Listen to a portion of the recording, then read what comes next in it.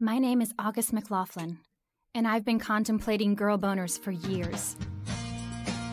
It's time for Girl Boner Radio with August McLaughlin. A spicy blend of personal stories, in-depth reporting and inspiration. Girl Boner is where good girls go for sexual empowerment. Listen in as August McLaughlin, award-winning health and sexuality writer, explores female sexual pleasure like no one else. She's the big sister/girlfriend you've always wanted, and she loves to talk sex.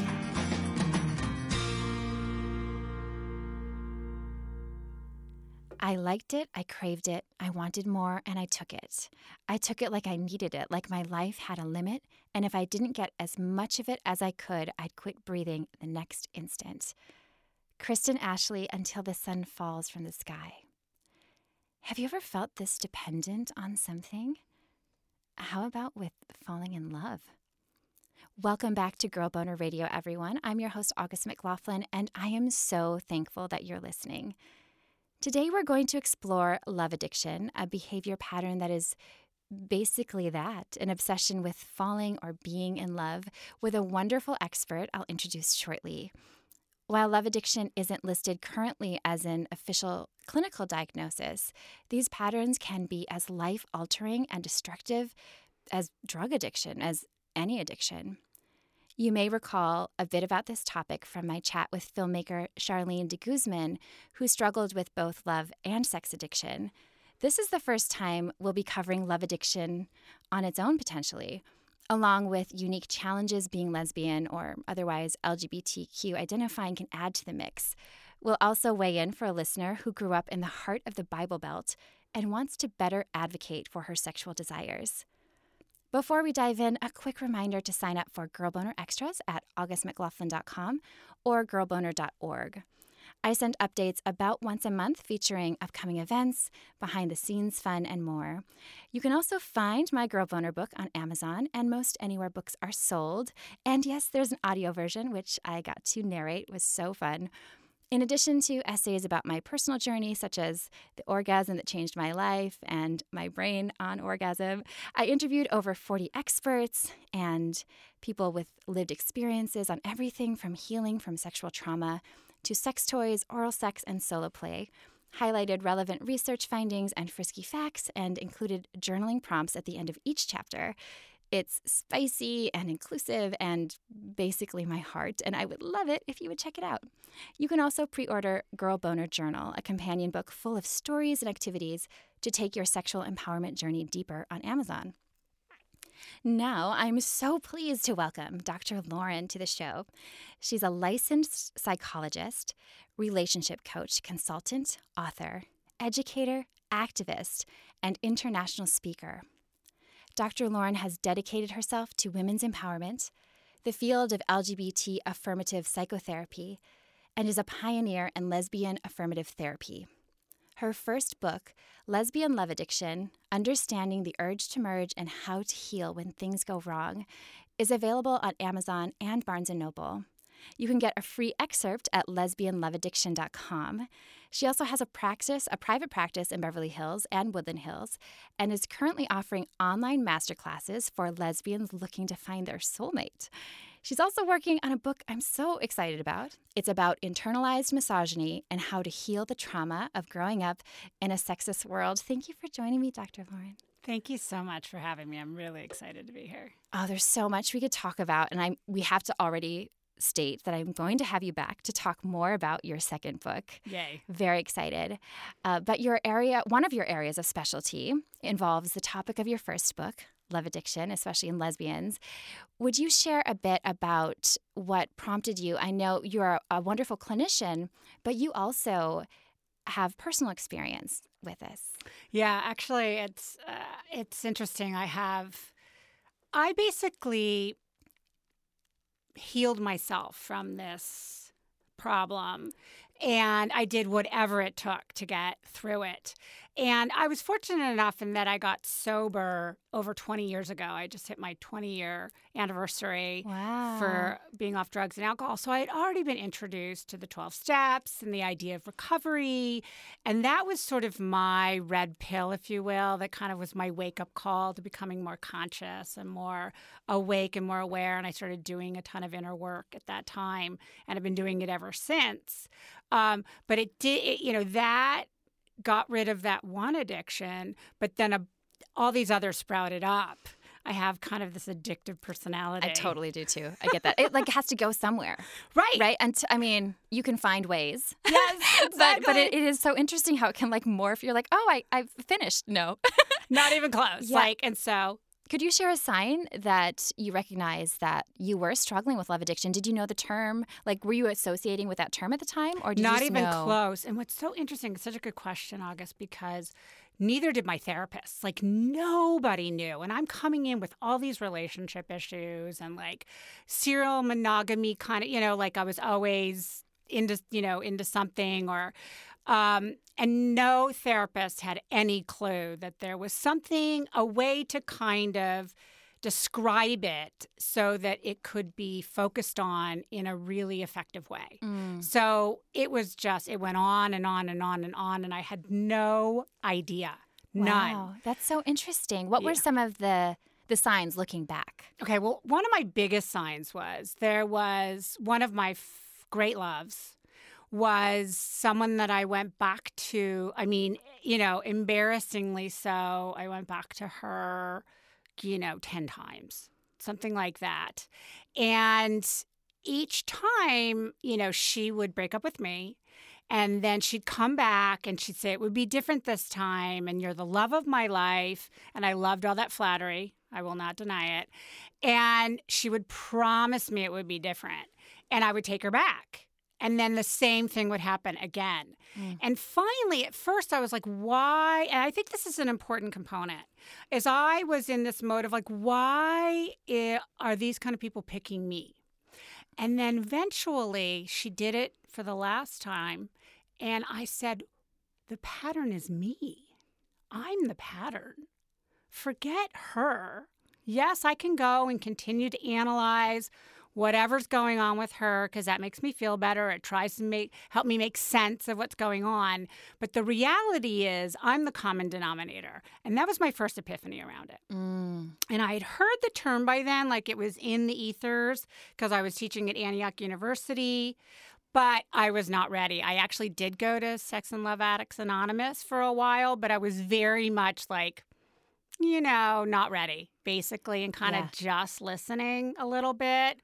And I didn't have a therapist that was supportive of it at all. He didn't believe in it and all of this kind of stuff. So then I met my next girlfriend. And this is a woman that I had been sort of having my eye on for years. I'd had sexual dreams about her. She was just kind of there for me. And when she gave me a call, I was it was game on. Yeah. For me, right? I just got excited for you. It's yay. And it was by far probably the most painful relationship of my entire life. Oh. Yeah. And I fell really hard. I was all in, right? Yeah. And I gave my heart on a platter. And then this person ended up not being available ultimately. And I didn't know that going in, right? There were all the signs that she was available, that we were both available in the same way. Wow. And that changed at about the year mark, I would say, is when she moved in. And suddenly she wasn't available. And so what happened for me is I went into a tailspin that we can talk a little bit more about, where I was obsessed with what's going on. Why isn't she available? I mean, it consumed my every thought. I think you just answered the question that came to me as you were explaining that, which was, I remember times where I would very early on, like I was a teenager, I would break up with a boy repeatedly because I so loved that feeling of them coming back to me, which sounds really horrible to say as it comes out of my mouth. But there's that rush, right? That's so exciting and it's enticing. And the difference between maybe just learning and growing and, that feels good to everybody, to actually it being an obsession. Is that the difference between a non-addiction and just learning along the way? Exactly. It really is. Because also I was not learning along the way. Do you know what I mean? In other words, like I kept repeating the same thing. I kept falling into the same patterns. I kept doing my same behaviors. And that was definitely an addiction to the falling in love process. Like I loved falling in love because there was a high. Yes. Right. And there's an actual chemical high that's going on, right? Yeah, There's totally. all these amazing chemicals being dumped into our There's brain. nothing like it. No. It's that punch drunk, yeah. Yeah. And I mean, I think it's way better than heroin or all of these things that are super addicting, right? So Hypercolor world. Yeah. Yes, right. Yes. And so when I really started to look back at everything, I realized that I had fallen in love or infatuation and many times, and that I was so into that feeling. And when that started to burn off, which, by the way, always does for everybody, that really heightened one. You know, you can stay in love. It's supposed to. Yeah. It becomes deeper, richer, but not nauseating. No. You know, not so No. over the top. No. It's not supposed to go on and on. And we're actually can't. Like, we can't sustain that. Like, it just It does sound doesn't. kind of impossible. Like, I try to imagine that feeling. How would you get things done? You know, it's so distracting. Exactly. Yeah. Because you're just like, you know, in fantasy land and everything's perfect. And part of the addiction for me was that I wouldn't look at the red flag signs. So I'd be in this falling in love process, and I'd of course have the house and the white picket fence and the whole thing in just a couple weeks, you know, like totally going there to this, we're going to be together forever. This is it. And there might be a couple red flags, and people might even be saying to me, like, there's some red flags here. And I'm like, I don't know. No. It's going to be even look at them. fine. Yeah. It's going to be fine. This is really amazing. And, you know, of course, as that relationship continues and the infatuation falls off and then the issues start to arise, whatever those are. Is that where the spiral started? Was it in the coming down from?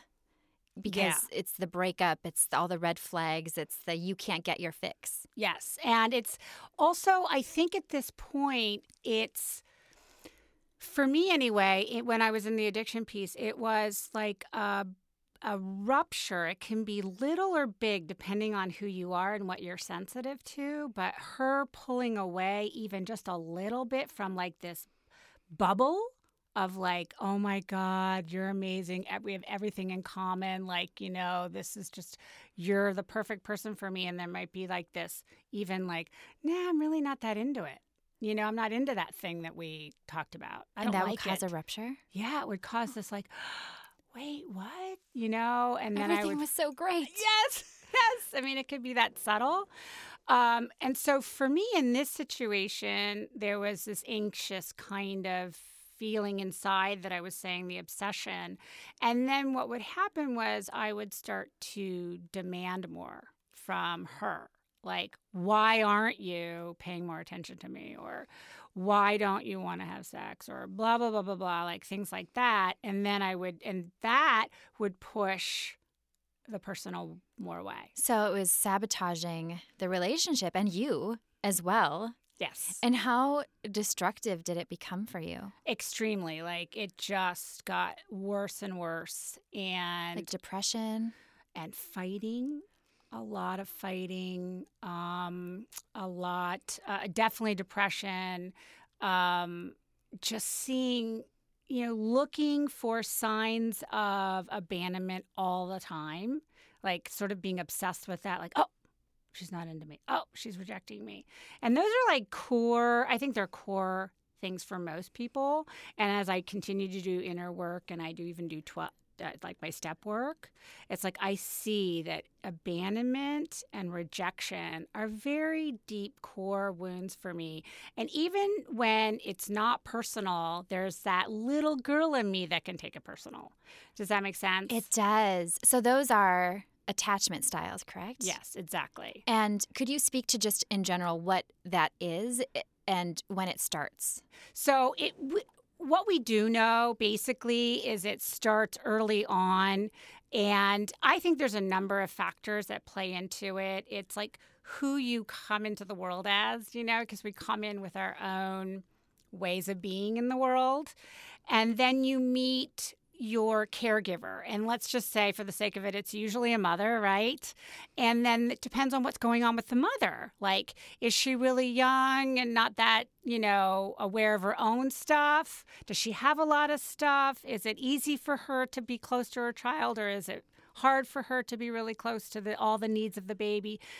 Does she have postpartum depression? Like, there's just so many things that can go on. Did she deal with her own stuff at all? Like, maybe she had an unavailable parent and it affected her. Maybe her partner isn't that available and she's feeling very low or depressed or whatever. And all of that can affect the attachment to the child. So one of the things that's so interesting about attachment style that I love is that it's one of the most empirically based psychotherapeutic information that we have.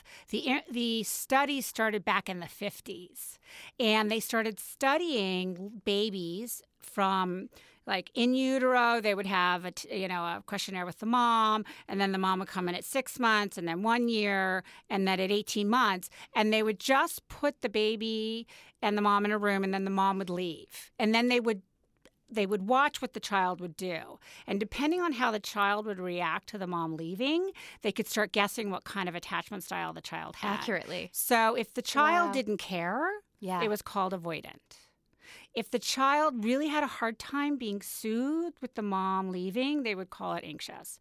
If the child kind of protested and cried a little bit beginning, but then were okay and there was, and started playing with the other person in the room, they would call that a secure attachment.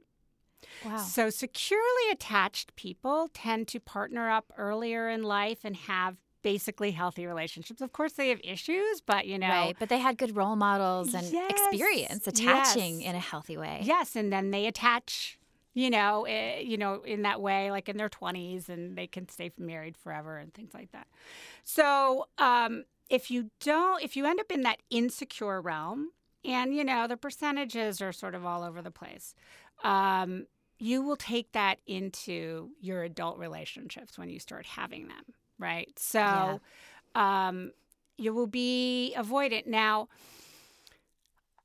avoidant style has gotten kind of a bad rap because they have, they can hurt the most. But what I think is really important piece about this is I think it's relationship dependent. So even though, say, you're more avoidant style, you can actually get into a relationship where someone's not available and become anxious.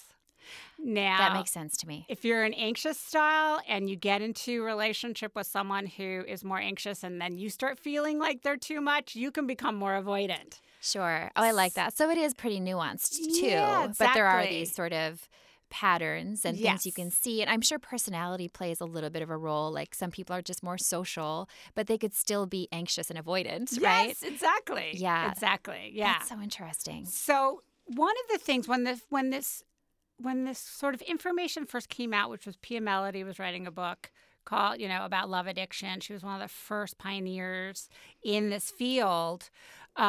She would say, anxious and avoidant always attached to each other. Well, that does happen in the dynamic often when it's really a distressful and problematic and painful situation. But I don't think I'm not saying it's as fixed as that for the person. I see. I myself have been both anxious and avoidant. So one person can be, as you said, multiple, but you might have one stronger one, like one you kind of fall into more easily. Yes. That feels more like your usual. Exactly. Yeah. And so knowing what your attachment styles are, is that part of the healing process from I think love it's addiction? extremely helpful. So, figuring out what it is, taking the tests, you can do it online. There's a couple books that give some good tests about it. And I have a test in my online course. And when you know your style, then you can actually work on it. So, for instance, say you have an attachment style and you find yourself in a relationship and you're kind of finding yourself asking for attention often and you're not always getting it and it's really making you feel bad about yourself, you can start working on modifying that and seeing when it's good to do and when it's maybe not as appropriate. Maybe it's more of your own stuff in that moment. Like, are you feeling anxious about something else? Are you just feeling insecure about something, or you're not feeling so good? Have you not been soothing yourself enough? Or you not been giving yourself enough self-care? Or, where are you on the self-love range? Things like that. When you can check into all of that, then you're coming to your relationship with a greater sense of wholeness and a stronger sense of self. And then you're not putting everything onto the relationship. These kind of dynamics, what happens is the relationship is under too much pressure. That makes sense. Especially, you said that one common one is maybe an anxious person and an avoidant person. That seems like a really cataclysmic combo. It's cataclysmic. Because the anxiety would just be revving up because they're being avoided, and then the person avoids more because the person's too anxious. Like, it sounds like it could really spiral, but what you were just saying makes so much sense from a practical standpoint of bringing awareness. Because once you have awareness, then it's a tool. Exactly. But kind of maybe overwhelming at first if you have a lot of these issues, right? Yes, it can definitely be overwhelming, and you might, have to deal with some sort of denial, or like, oh, I don't really want that to be the situation. Or you might feel what we call resistance, to kind of really doing what you need to do. It's a process. Right? Yeah. It's a process. Be gentle with yourself, but continue to, the commitment to saying, okay, I'm going to do what it takes to kind of heal this. Because you know what? Ultimately, whether you're in a relationship or not, you're going to be better off by having healed this. Yeah. And then your life is not ruled by whether you're in a relationship or not. And then I think that really helps you actually find a really healthy relationship if that's what you want. That's really inspiring and encouraging, too. It's so interesting to me how relationships tend to bring up old wounds, and it's a chance to heal or not. Exactly. Yeah. Or so one of the things that happens if you don't heal it is you'll find yourself repeating the same patterns with different people, right? And over again. And even if you sometimes are not that into it, and maybe because your heart was so broken that you didn't heal it wholly, and then you jump into a new relationship and you're actually not available because you aren't really completely over the last one. Yeah. Right? Or you can be anxiously always getting into a relationship because it's really scary to be alone, but you don't know that. Yeah. You're not really totally aware of that. So you keep repeating this thing, and you just kind of end up picking someone that you kind of have an initial chemistry or a connection to, and they're not necessarily the right fit, but you don't take the time to find that out. Does that make sense? Yes, because it does take time. Yes. And you have to also get past the initial rush part. Yes. To get to really know the person, because Exactly. at first it's really kind of all about you in a way.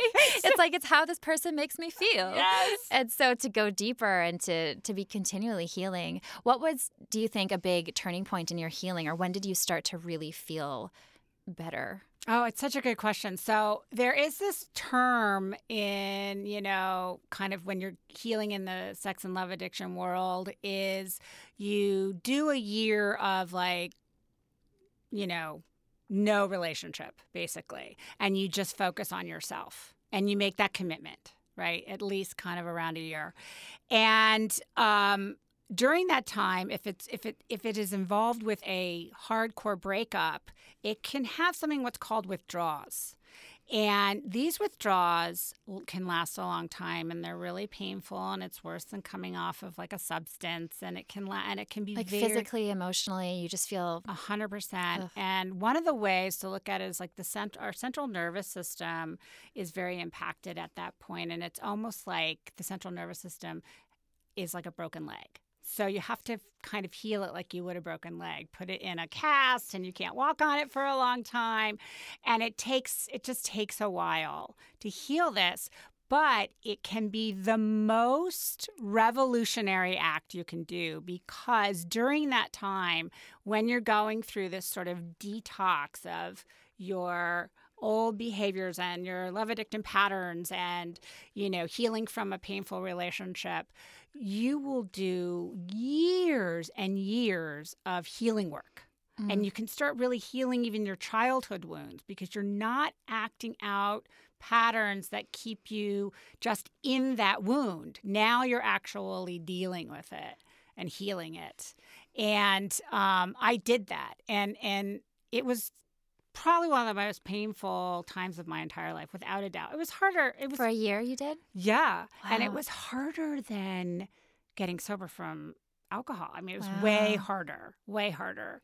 And at that time, I couldn't go into treatment for a year. So I had to work and be in my life and deal with this, these feelings. And having almost an invisible illness in a way. Yes. Where nobody knows this is happening and they're like, oh, you're fine. Yes. And having to put on a face all the time. And I can't even imagine. It sounds really intense. It's really intense. And then I remember I did go to a 2-week place. I went to a 1-week place in the Midwest, and it's like a psychology workshop kind of a place that you go. And I set up a plan on how to deal with my problem. And I went into the program and I did all kinds of things and I stuck to it. And slowly, not only did I start to feel better, but I started to feel more empowered and more myself, and definitely practiced a lot of self-love and incorporated self-care in a way that I had never done before, and started putting myself first in a way, and then dealing with whatever selfish feelings I felt around putting myself first, and came out of it feeling amazing, probably the best I'd ever felt, honestly. Wow. And it was really very empowering. That is so inspiring. I feel like so many people can relate to the darkness, and to hear someone having come through it, that you committed. It's one of the best examples of take care of yourself first. Yeah. The most intense, a year. It's not just I'm going to have a self-care Saturday. It's no, I have a year, and self-care is so much harder when it's not actually fun yet. Exactly. You're having to do all this work. Yes, and that's healing. such a good point. It wasn't fun for a while. It was just necessary. It was like survival. It was Wow. it was very motivating, and I hope that anyone who's going through this can really hear that, because it was motivating because I just didn't want to do the old way anymore. I was like, that has got to end. It doesn't work, and it's killing me. And you know how you had said in the beginning it's more of an invisible addiction? But I believe it's very deadly. I think The Great Gatsby, by the way, which has been made into 9 movies. I don't know if people know this. Wow. But it's been made into 9 movies because it's such an archetypal story about love addiction. He is so addicted to her, he'll do anything to get her, and she actually is not interested. And we so much romanticize all of these things. Yes. Where it's and it gives these horrible messages to people, especially to girls who grow up learning that they are supposed to find this perfect love that's going to sweep them off their feet. Yeah. And that it's going to be perfect. I think part of my addiction to the beginning of the falling in love phase was that message I had internalized, was that it will stay that way because the story always ends there, right? Unless you see something like Great Gatsby where you see really the torment. But again, you're not really told when you watch a movie like that what you're actually seeing is something that's very real in society. It's still glamorized. Or a lot of times what I would see in movies, because I'm really into films, right, and I was watching them a lot, is that the person that wasn't that into you would have an epiphany and come back, right? And that's a story that is told a lot but doesn't really happen all the time. I've never thought about that. You're right. Mm-hmm. Yeah. And they have this epiphany without doing any work. They're they walk away and they're like, oh no. They're eating a sandwich, and then all of a sudden, oh, I actually do want you. That's healthy. Yeah. That's really interesting. Yeah. It's really interesting. Wow. And so for a lot of folks going through this as well, music may be what really helps carry them through. For me, it was, kind of movies, and then starting to understand what message I was being told that was not helpful. and kind of going, oh, I'm not believing that anymore. That's actually the myth, right? For some, it's the lyrics and songs, maybe what you listen to for the first 6 months of your sabbatical. And just hearing that, that there's so many songs are about heartache and your heart being broken or not working out, and then you can feel kind of validated, but also remember that that's not to glamorize it, like see it for what it is, I right? love that. And music being so powerful, it makes me think of, like, for example, I play guitar and sing a little bit just for myself. And I write songs when I'm really, really sad.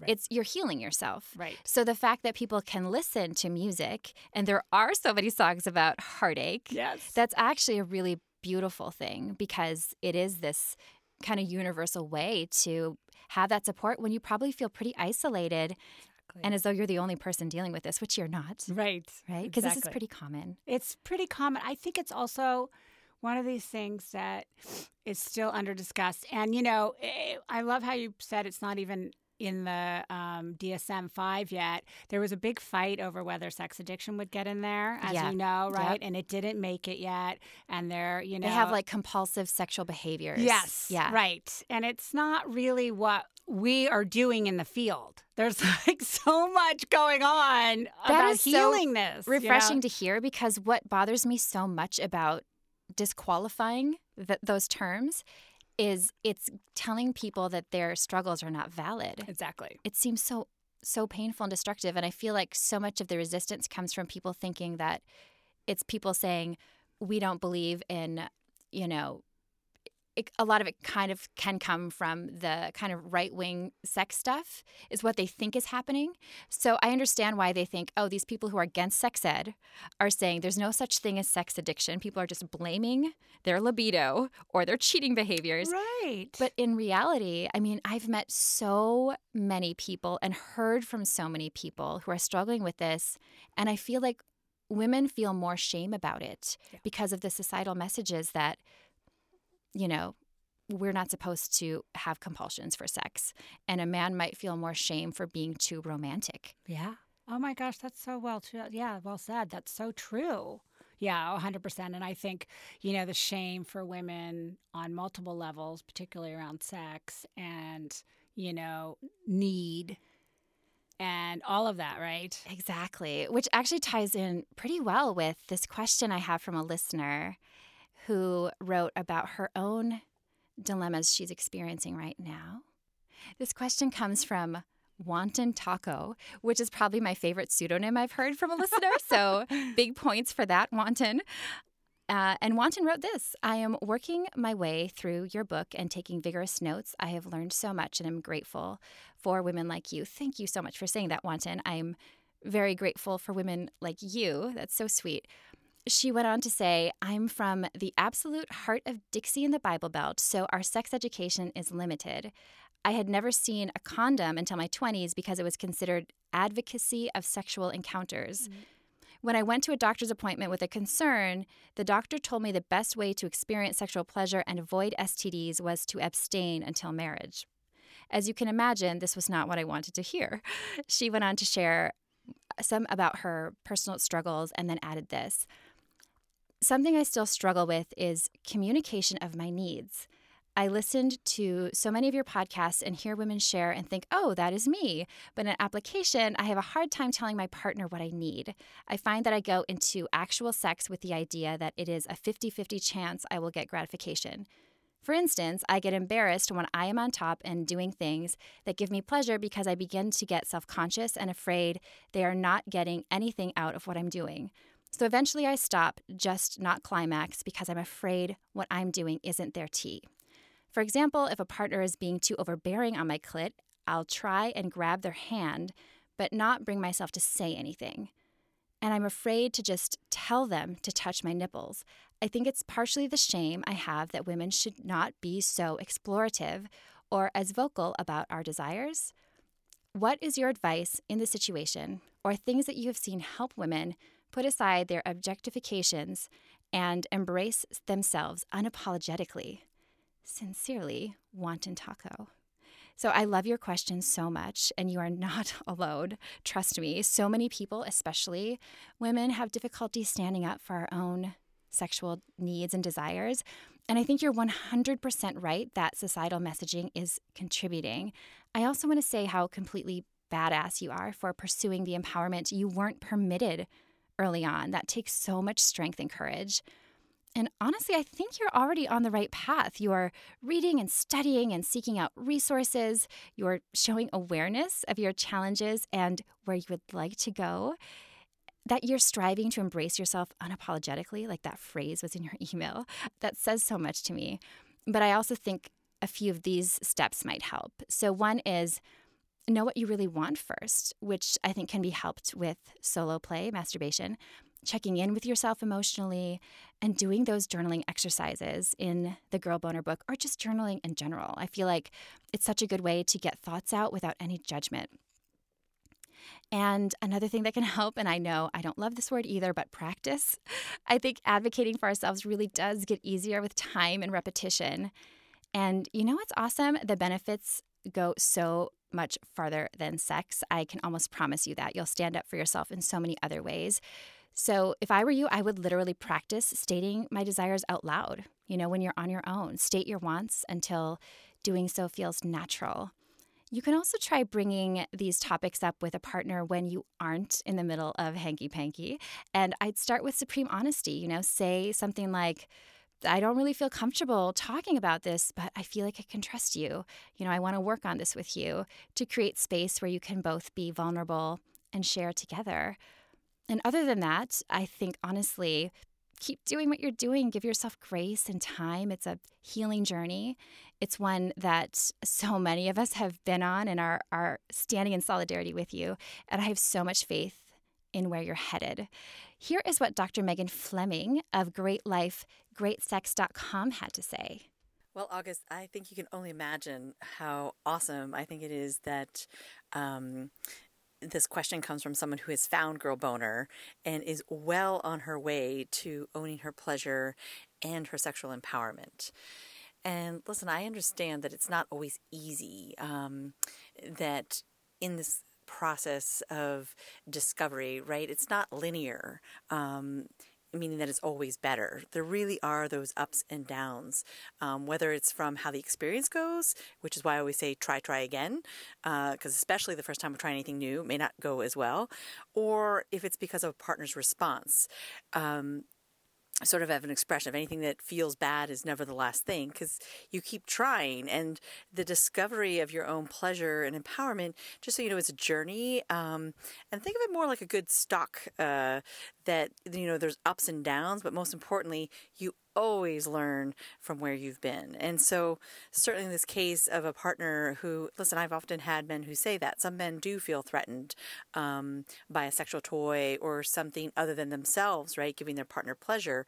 But I would honestly say in almost 20 years of experience, that's the minority of men, because the biggest turn on is feeling your partner's desire and their turn on. So I definitely want to say, don't let any experience that may be on the downside or a closed-minded partner ever derail you. And I totally hear and can identify with your struggle to communicate your needs. I think this is true for many, if not most women, in part because of the messaging that we get. I mean, here you're in the thick of the Bible Belt, and again, it could be cultural, it could be religious, but it could also be that as women, it's not uncommon we default into sort of being caretakers and sort of easily putting ourselves into that role where others come before ourselves.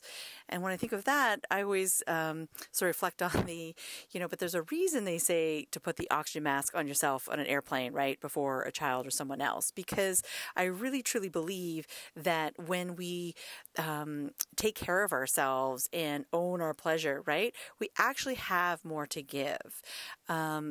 And so I think that's sort of something to really help you to remember, which is the why and the value of the impact, not only for you, but for your partner, right, when you own your sexual pleasure.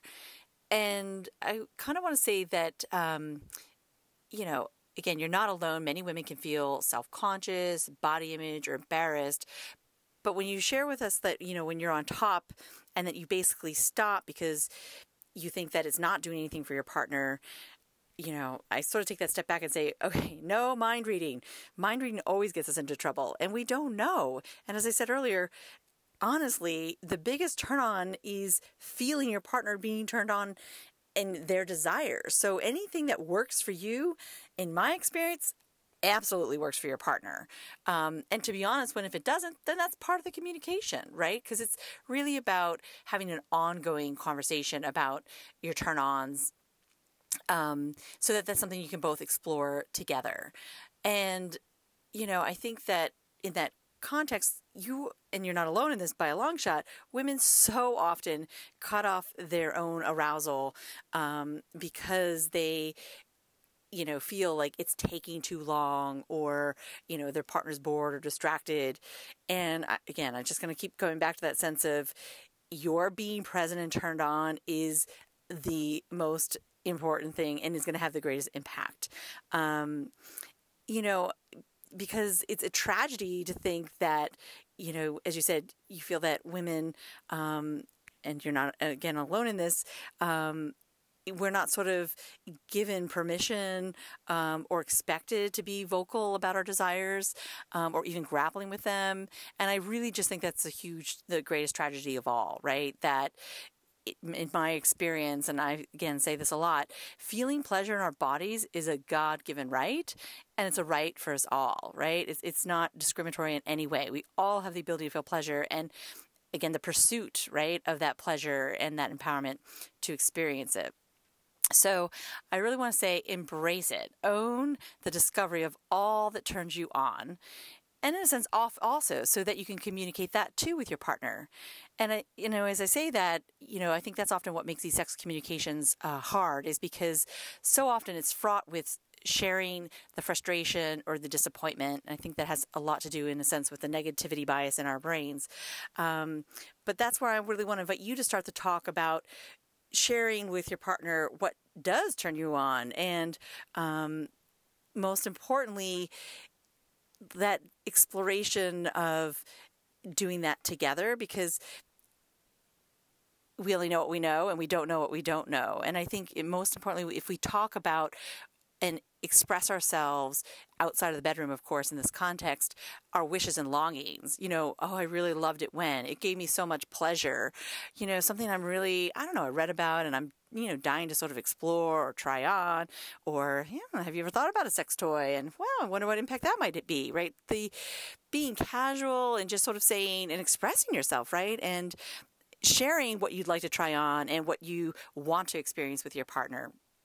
And then I think inside, when and if it's in the moment, often that's where the nonverbal can be very helpful, where, again, you guide his hand, or you sort of show, use your own hand, or, again, being on top in the way that you're moving your pelvis, like really letting them know, right, and showing them what gives you the most pleasure. So, again, when it's happening in the moment, I think nonverbal can be really effective, and certainly outside of the bedroom, focusing on the positive, right? The wish and the longing versus the frustration. So listen, I think you're well on your way, as you said, in this journey, and I'm so thankful you asked this question, because, you're only at the beginning, and I can't wait to honestly hear how this goes.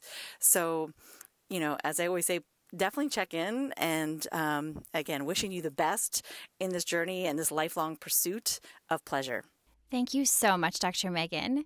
I love what you had to say about, really advocating for your own needs and how much that helps other people as well. When you're somebody who really cares about how you exist in the world, sometimes that frame can be really motivating. Yeah, very much. The whole thing was really fascinating, and it's, of course, so important to understand all the different cultural contexts going around in this country, and how we have this huge country, but there's so many different messages going on,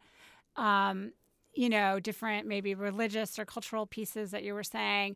But at the same time, there is a universal message that women have been battling for thousands of years. This is not new.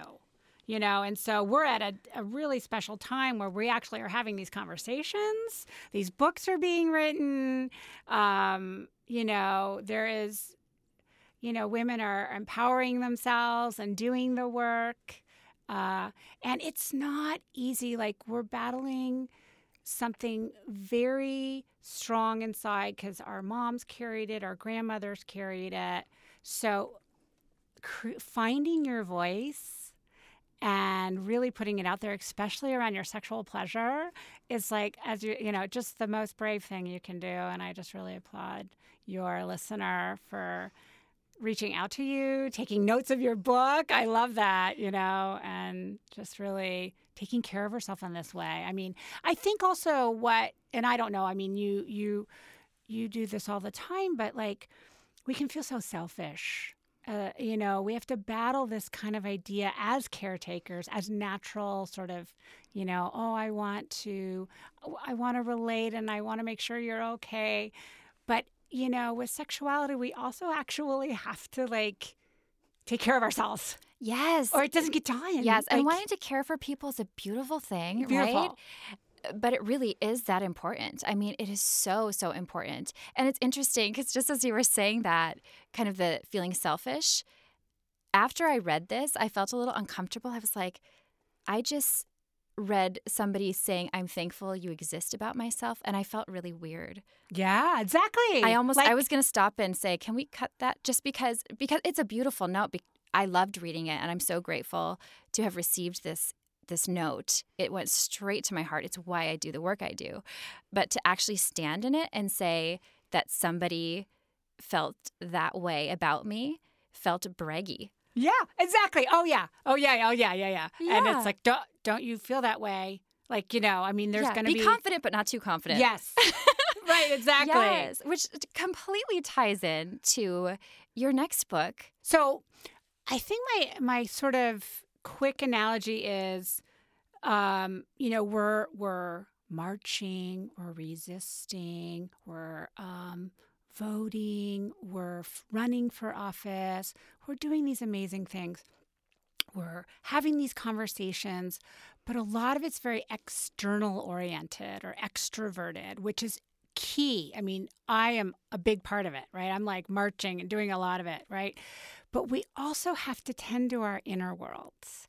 And that isn't given as much attention, unfortunately, but there's so much empowerment in that too. So my book is really about saying, yes, let's keep doing this. It's so important. But at the same time, I want us to go within and look at what we've internalized, the negative messages we've internalized that are my research goes back to like 5,000 BC. I mean, this has started a really long time ago. We're talking ancestors after ancestors after ancestors that becomes, a systemic issue, right? So what's a really important part of it is not anti-men either. Like, I've never been that kind of feminist. I've never been that kind of LGBTQ person where it's like anti-men. It's anti-systems. It's anti-ideology that is devaluing and demoralizing and demonizing of a certain person.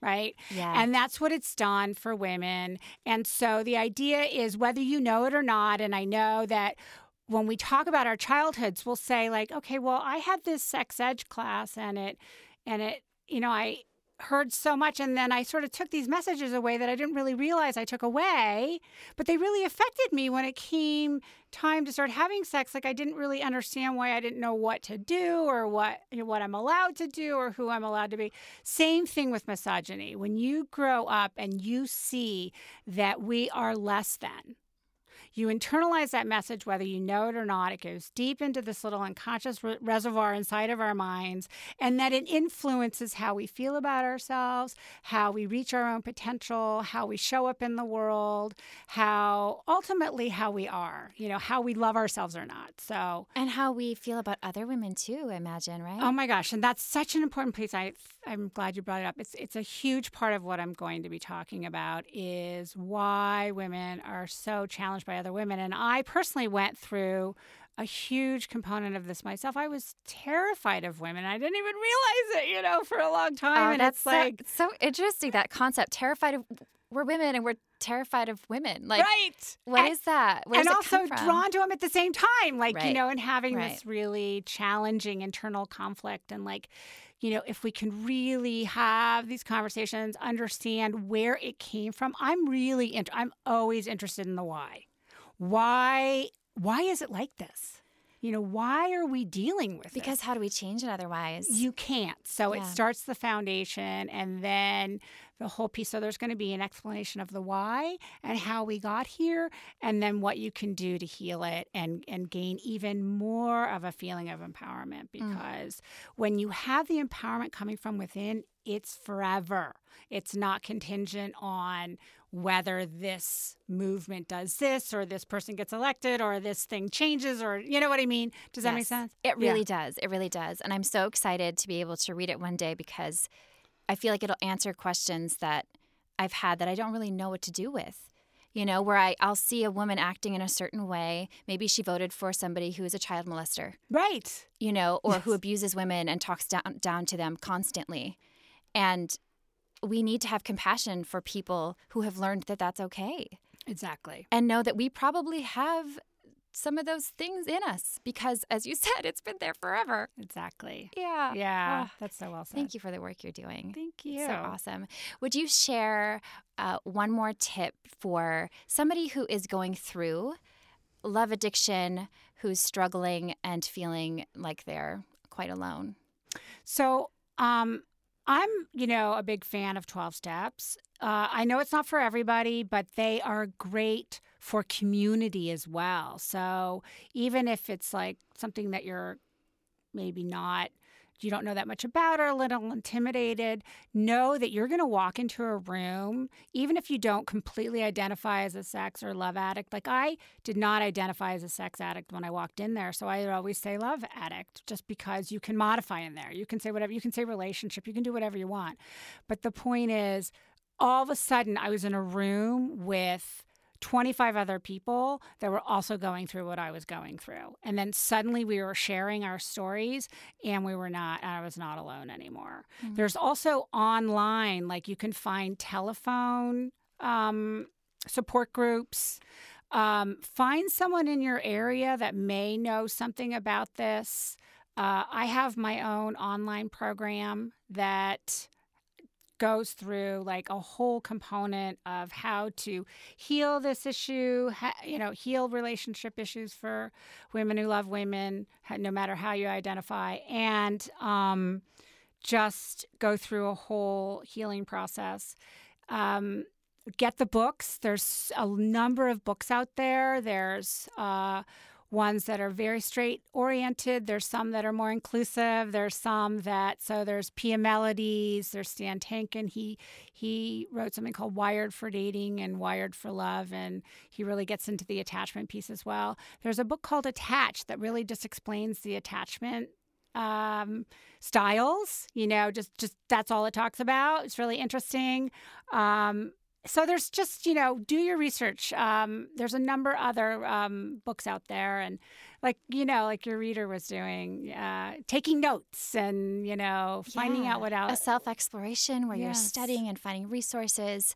And for people who are in the LGBTQ community, people who identify as lesbian, I imagine homophobia could play a role in their healing process. Have you found that to be the case? Yeah, actually, that's such a great question. That's a big part of LGBTQ affirmative psychotherapy, is actually looking at living in a homophobic world or an LGBTQ phobic world, and then internalizing those messages as well, and then not knowing it, and then having, issues with how you feel about yourself. Right. And then that goes and it definitely influences how you are in relationship as well. So it's another piece of the pie, if that makes sense. So for lesbians, I always say there's homophobia and misogyny. And then if you're a lesbian of color, you're also dealing with racism. So all of these components play into it, and just having awareness around that, and then working on all those pieces and knowing ultimately that it's not your fault, it's the system we're born into, and that to help remove that shame is a huge piece of the healing, and that you can just like take that off of yourself. And the rewards are pretty awesome, aren't they? They really are awesome. That's beautiful. Can you share where people can learn more about you, take your courses, buy your books? So my website is www.drlaurencostine.com. The book is Lesbian Love Addiction, Understanding the Urge to Merge and How to Heal When Things Go Wrong. And then my course, you can go on the website, my Dr. Lauren Costine website, and find the information for the course. And we could also have a conversation about it if you just email me at drlauren@laurencostine.com. Beautiful. Thank you again for joining me. You're awesome. Thank you so much, August. And if you're enjoying Girl Boner Radio, please subscribe on iTunes or Apple Podcasts. If you haven't, you could also listen along on Spotify and iHeartRadio. Thank you so much for listening, and have a beautiful Girl Boner embracing week. Girl Boner Radio is owned, operated, and executively produced by me, August McLaughlin, with technical producer and audio extraordinaire, Mackenzie Mazzell, as part of the Period Podcast Network, an affiliate of Starburns Industries. Learn more about the Girl Boner podcast, brand, movement, and book series at girlboner.org, and more about Period at periodnetwork.com.